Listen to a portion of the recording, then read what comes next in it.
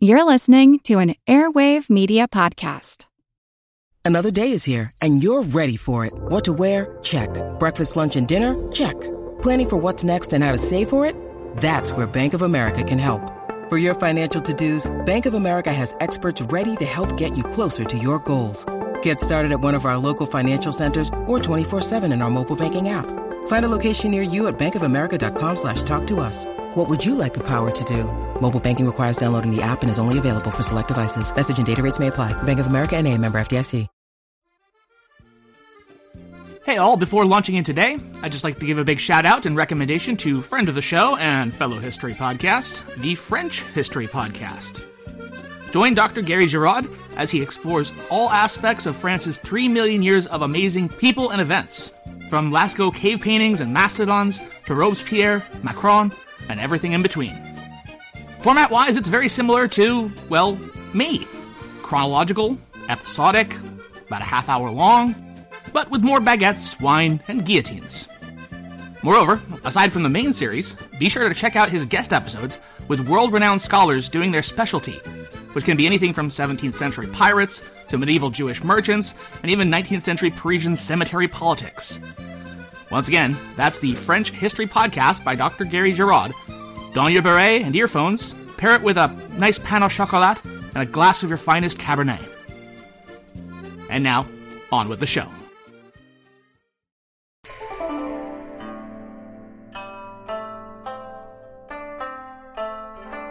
Hello, and welcome to the History of China.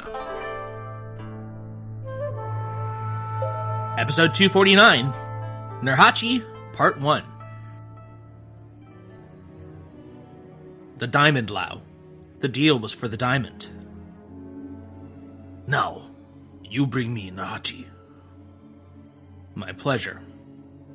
Who on earth is this Nurhachi? Here he is. This Nurhachi's a real small guy. Inside are the remains of Nurhachi, first emperor of Manchu dynasty. Welcome home, old boy.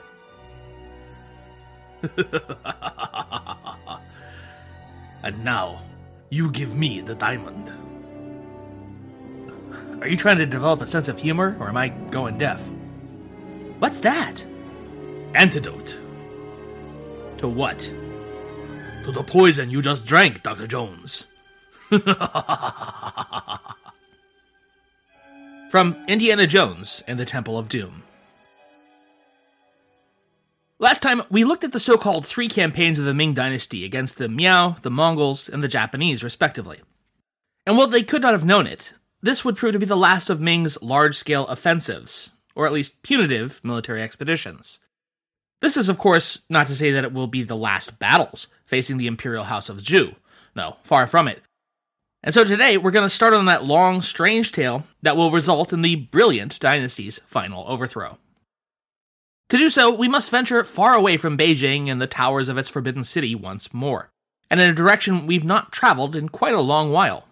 To the far northeastern reaches beyond the Great Wall, to that cold and harsh region between what is today Korea and Russia, though today it's divided between three provinces, Heilongjiang, Jilin, and Liaoning, but it's still commonly known as Manchuria. From Gertrude Rothley, quote, "The Liao Valley is the heartland of a region known as Manchuria, a place where forest, steppe, and agricultural lands overlap. In the 16th century, this region extended southward from the Ama River, or Heilongjiang, and included a Ming administrative area in the lower Liao Valley and the Liaodong Peninsula. In the east, it reached to the Tatar Strait, the Sea of Japan, and the Korean border. In the west, it connected to what in the 20th century was Rahar, extending northwest from the Great Wall to the Mongolian pasturelands on the slopes of the greater Khingan Mountains, or Da Xinganling. Because most Chinese activities in Manchuria were carried out via the Rahar, this area, particularly the southern portion, also known as Liaoxi, was of great importance to the history of Manchuria." End quote. This was a thoroughly wild frontier, at least as far as the Ming were concerned. Though as early as 1412, during the reign of the Yongle Emperor, the dynasty had nominally established the northeast as a military commandery centered about Yiling County. In truth, that counted for very little.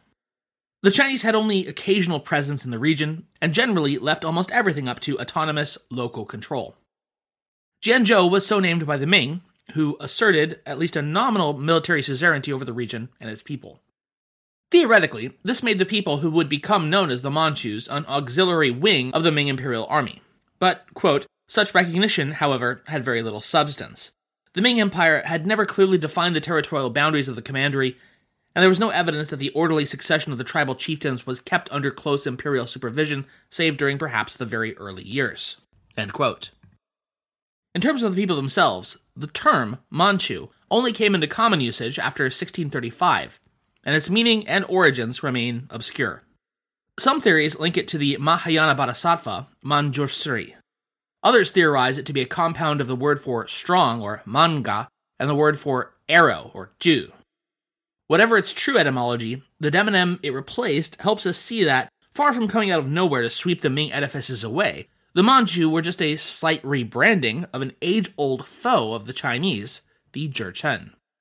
Yes, indeed, those descendants of the very same Jin dynasty that had ruthlessly driven the Song from northern China and then harried them for a further century until they were themselves subsumed in the 1230s by the rising Mongol Empire. In fact, the initial name of the empire we'll see established here today harkened directly back to its Jurchen origins, later Jin.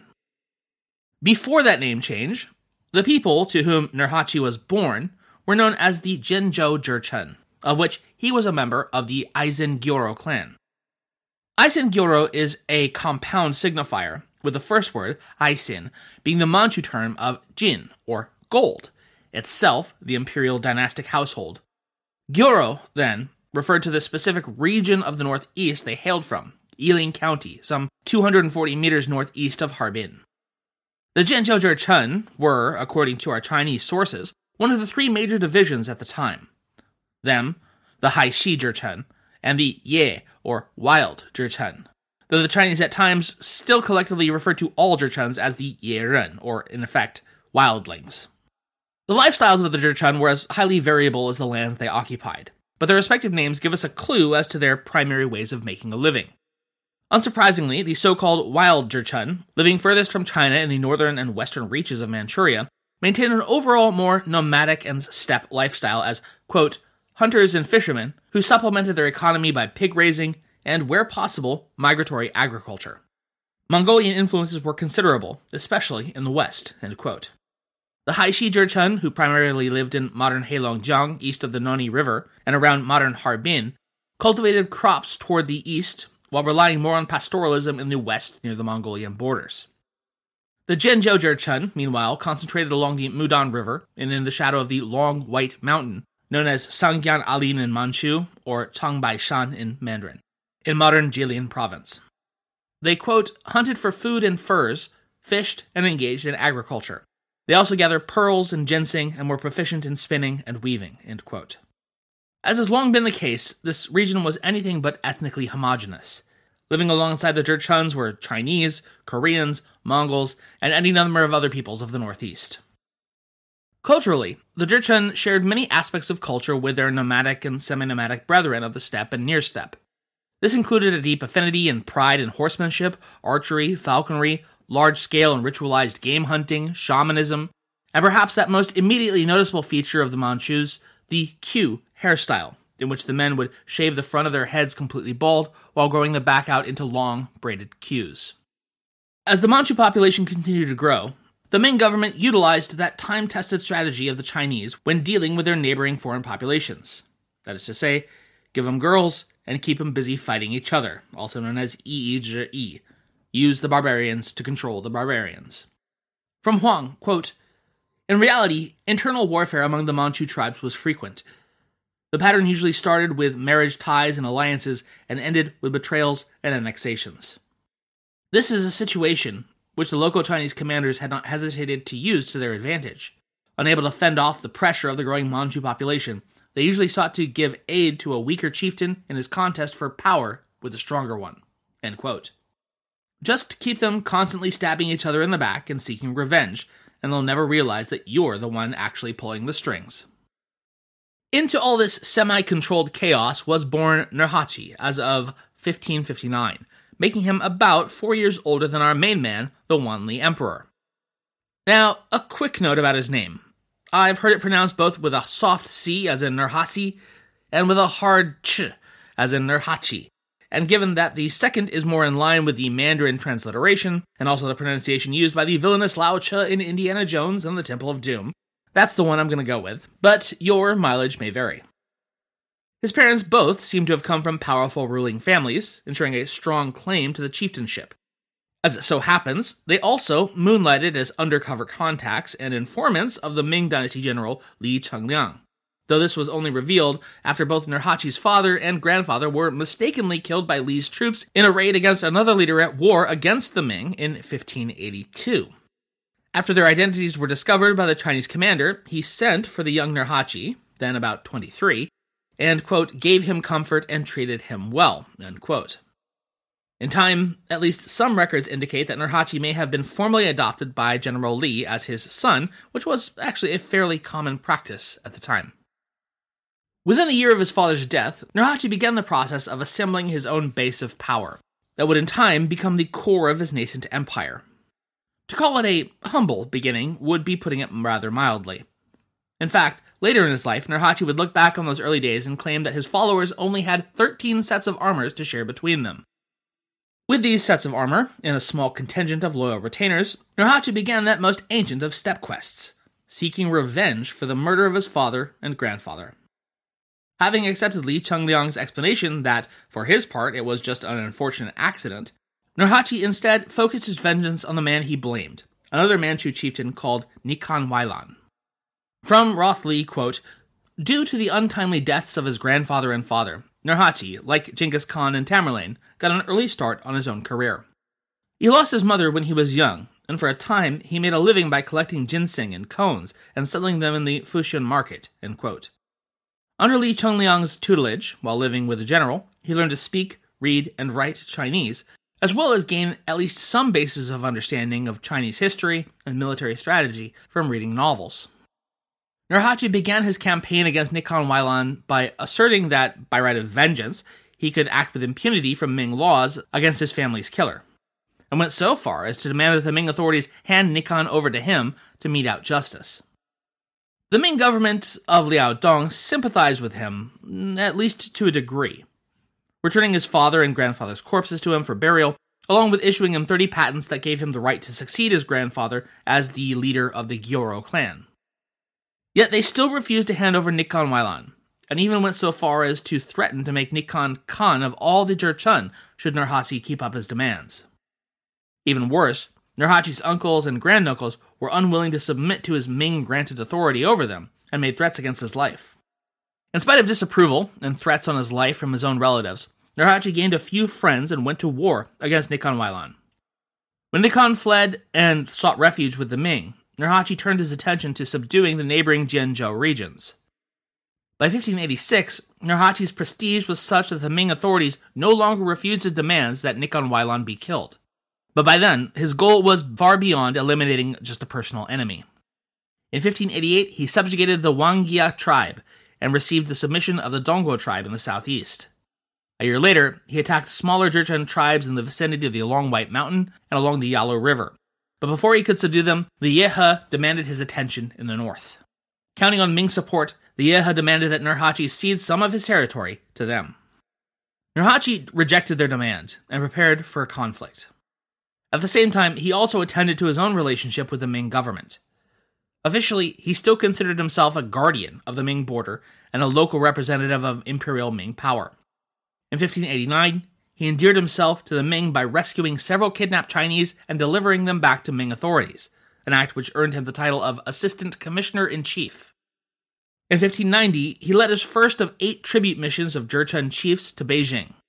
2 years later, he offered the Ming his assistance in their defense of Korea against the Japanese invasion under Toyotomi Hideyoshi.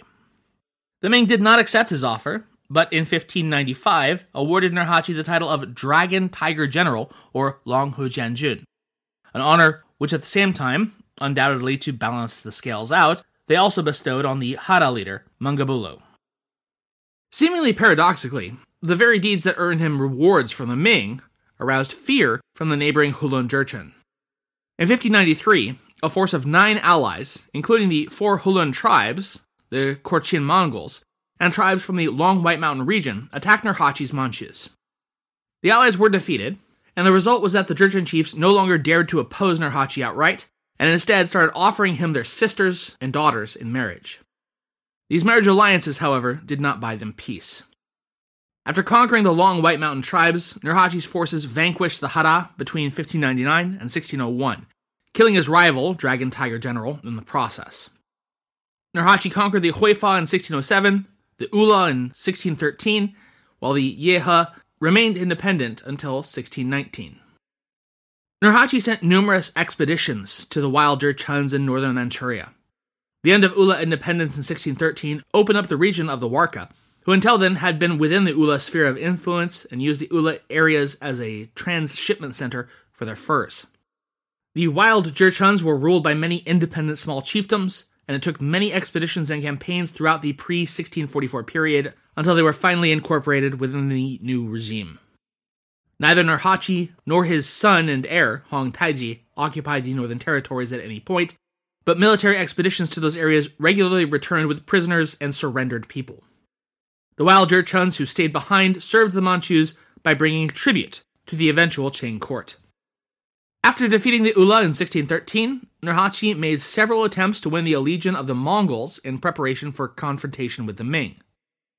Bordering Nurhaci's state to the northwest were the Korchins, the 5 Khalkhas, and the Chahars. The Korchin Mongols participated in the 9-member alliance against Nurhaci in 1593, but soon thereafter concluded a pact of friendship with him, and then over the years entered countless marriage alliances with the Manchu royal house. The Korchin's loyalty ultimately earned them the resentment of the Chahars, but also Manchu protection against their attacks. Nurhaci was eager to establish friendly relations with the Khalkhas and win their support for campaigns against the Ming, or at least to ward off attacks from that front. The 5 Khalkha Mongols had exchanged women with Nurhaci as early as 1594, and groups of Khalkha Mongols came to submit to the Manchus throughout Nurhaci's reign. In 1607, a Khalkha group honored Nurhaci with the title of Honored Great Khan, or Kundalen Khayan. However, most of the Mongols who submitted at this point were just minor chiefs. The more powerful among the 5 Khalkhas refused to cooperate with Nurhaci. They depended on Ming markets to exchange their horses and furs for grain and daily necessities, and they received liberal payments from the Ming in order to keep them loyal. Therefore, when the Ming government was forced to close the Mongol markets after Nurhaci's attack on Liaodong, the 5 Khalkhas came to the aid of the Ming, hoping to restore their trading privileges and continue to receive silver for their cooperation. Nurhaci's statements referring to the 5 Khalkhas reflect an ambivalence about the Mongol relationship. In 1619, when proposing joint military action with the 5 Khalkha Mongols, Nurhaci chose to stress the similarities between the Manchus and Mongols and their dissimilarities with the Koreans and Chinese. He wrote, quote, "The languages of the Chinese and Koreans are different, but their clothing and way of life is the same. It is the same with us Manchus and Mongols. Our languages are different, but our clothing and way of life is the same." End quote.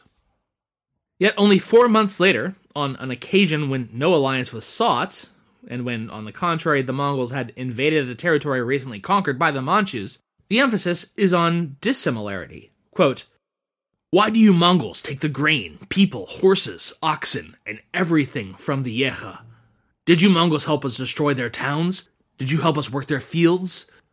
You Mongols raise livestock, eat meat, and wear pelts. My people till the fields and live on grain. We too are not one country, and we have different languages." End quote. Thus, the relationship between Nurhaci and the Mongols at this time seemed to be one of mutual opportunism and not a solidarity based on cultural affinity. When you need mealtime inspiration, it's worth shopping Kroger, where you'll find over 30,000 mouth-watering choices that excite your inner foodie. And no matter what tasty choice you make, you'll enjoy our everyday low prices, plus extra ways to save, like digital coupons worth over $600 each week. You can also save up to $1 off per gallon at the pump with fuel points. More savings and more inspiring flavors make shopping Kroger worth it every time. Kroger, fresh for everyone. Fuel restrictions apply. Even without a firm commitment to the Mongols across the border, Nurhaci prepared for a break with the Ming. For about 20 years, he had maintained his tribute relationship with the Ming court. But as his power grew, the relationship became strained, and border conflicts multiplied. In 1608, border transgressions by the Chinese ginseng diggers led to an agreement which defined a boundary that the Ming subjects were prohibited from crossing for the purposes of gathering ginseng or pearls for the cultivating of land. In 1611, Nurhachi arrived in Beijing for his last tribute mission, though he seems to have sent a final delegation as late as 1615. Even though the Manchus needed tribute gifts and trades to ameliorate the increasingly difficult economic conditions to come, Nurhachi proclaimed his independence from the Ming in 1616. 3 years later, he declared war by issuing a list of grievances and attacking Fushun.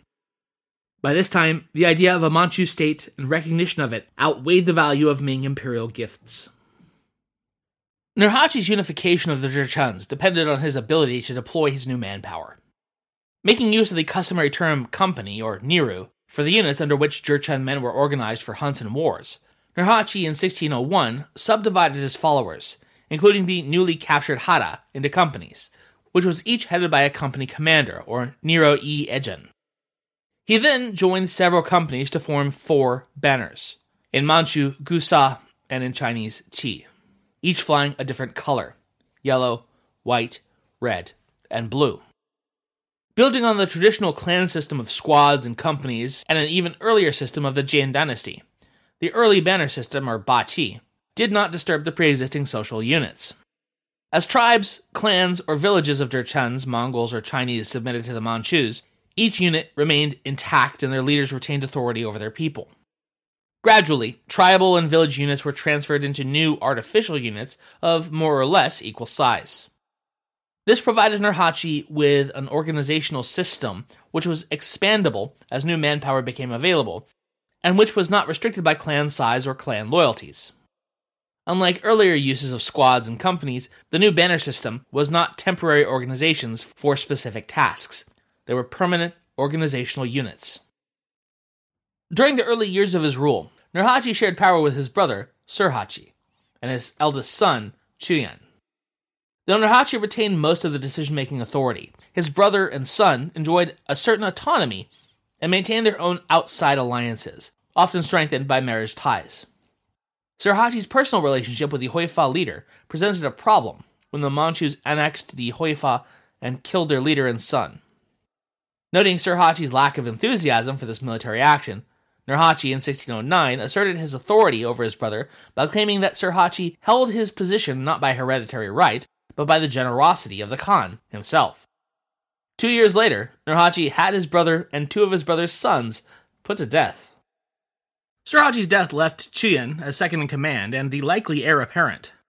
Unhappy with the state of affairs, Chuyan's brothers, Daishan, Mongoltai, and Hong Taiji, joined with their cousin, Amin, to sow suspicion in their father's mind against Chuyan. In 1613, Nurhachi placed Chuyan in confinement, and 2 years later had his son executed. Having freed himself from his co-rulers with hereditary rights, Nurhachi began limiting the power of the other beylas. He first turned to 5 long-term companions in arms who owed their positions to him, not to their birth. These 5 grand ministers had direct individual access to Nurhachi and were to advise him and see to the execution of his commands. All communication to and from the Khan, including those to his beylas, had to pass through these grand ministers. This arrangement was the forerunner of the series of short and long-term official and unofficial beylas and ambans council, in which the interests of the aristocrats and the bureaucracy would eventually merge. For further empowerment, Nurhachi gave each of the 5 grand ministers one of his daughters in marriage, making them not just ambans, or high officials, but also sons-in-law, and therefore quasi-aristocrats. Nurhachi also employed other high-level advisors, among them scholarly, multilingual experts who held the title of Bakse. Ardani Bakse helped develop the Manchu script, served as an interpreter of heavenly omens, proclaimed calls for surrender, wrote high-level communications, and recorded the Khan's laws.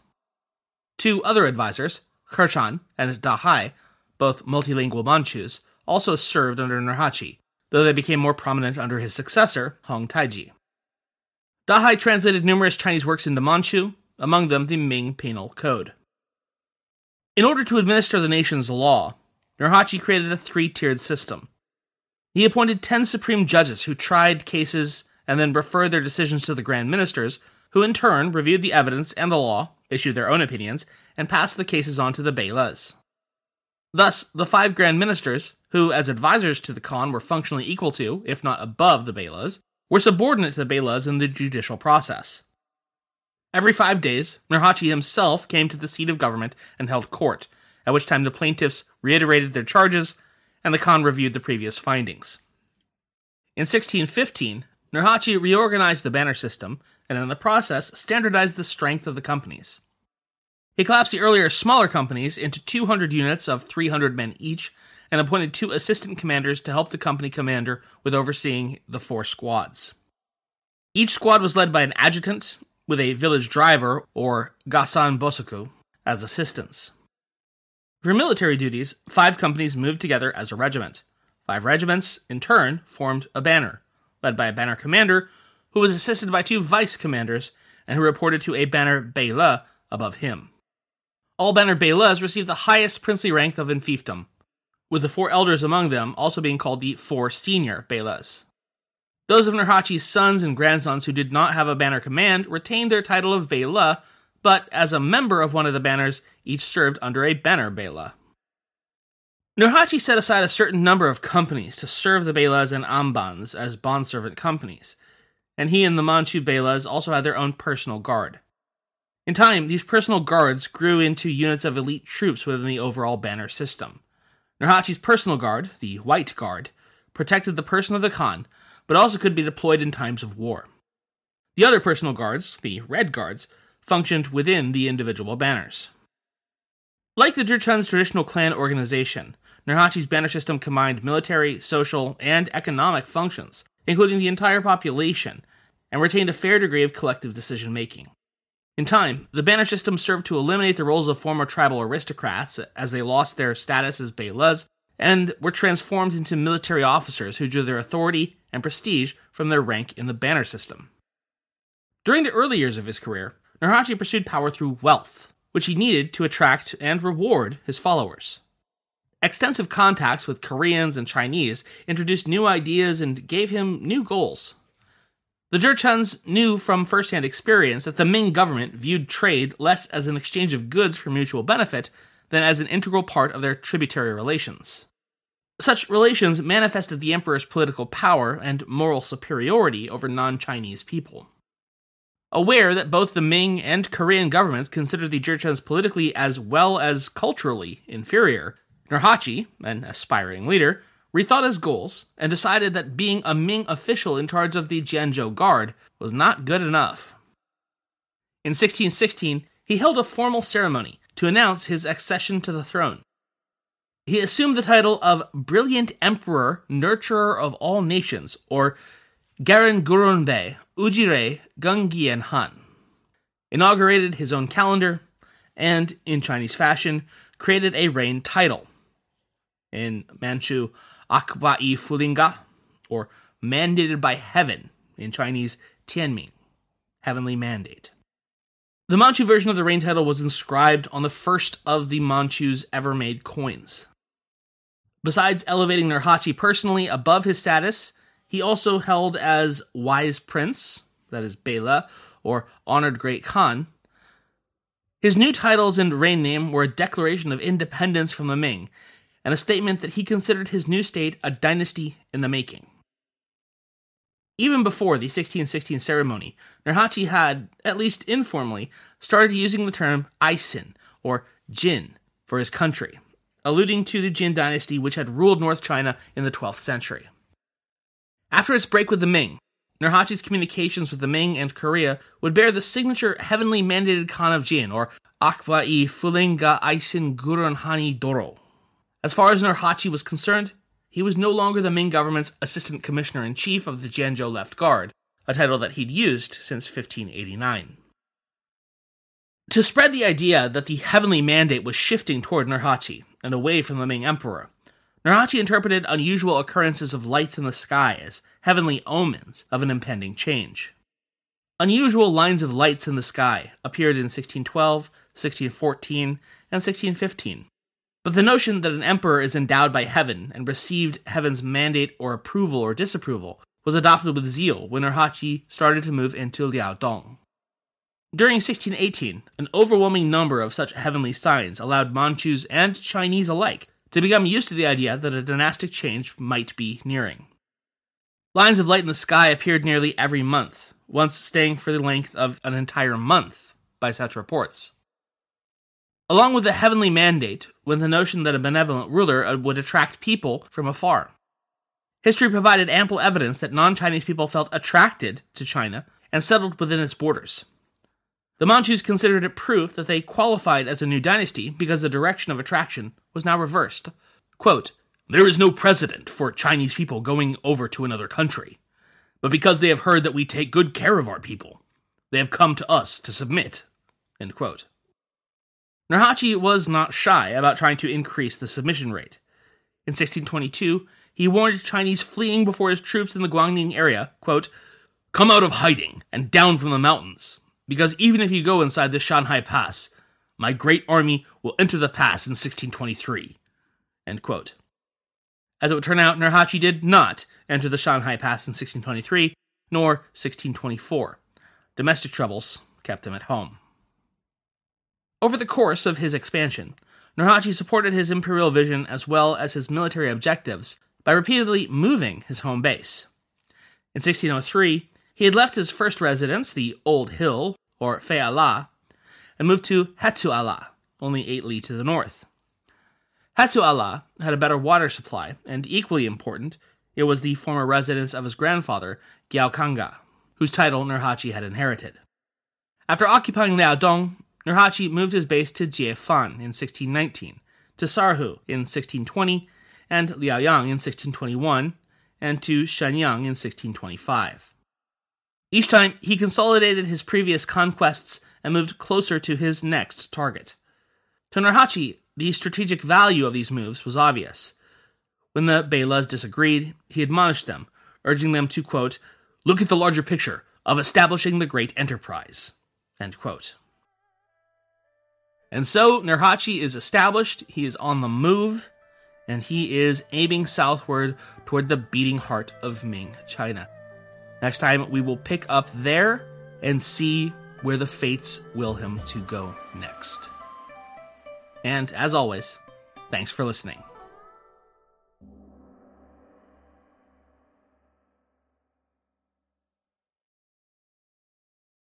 As a longtime foreign correspondent, I've worked in lots of places, but nowhere as important to the world as China. I'm Jane Perlez, former Beijing bureau chief for the New York Times.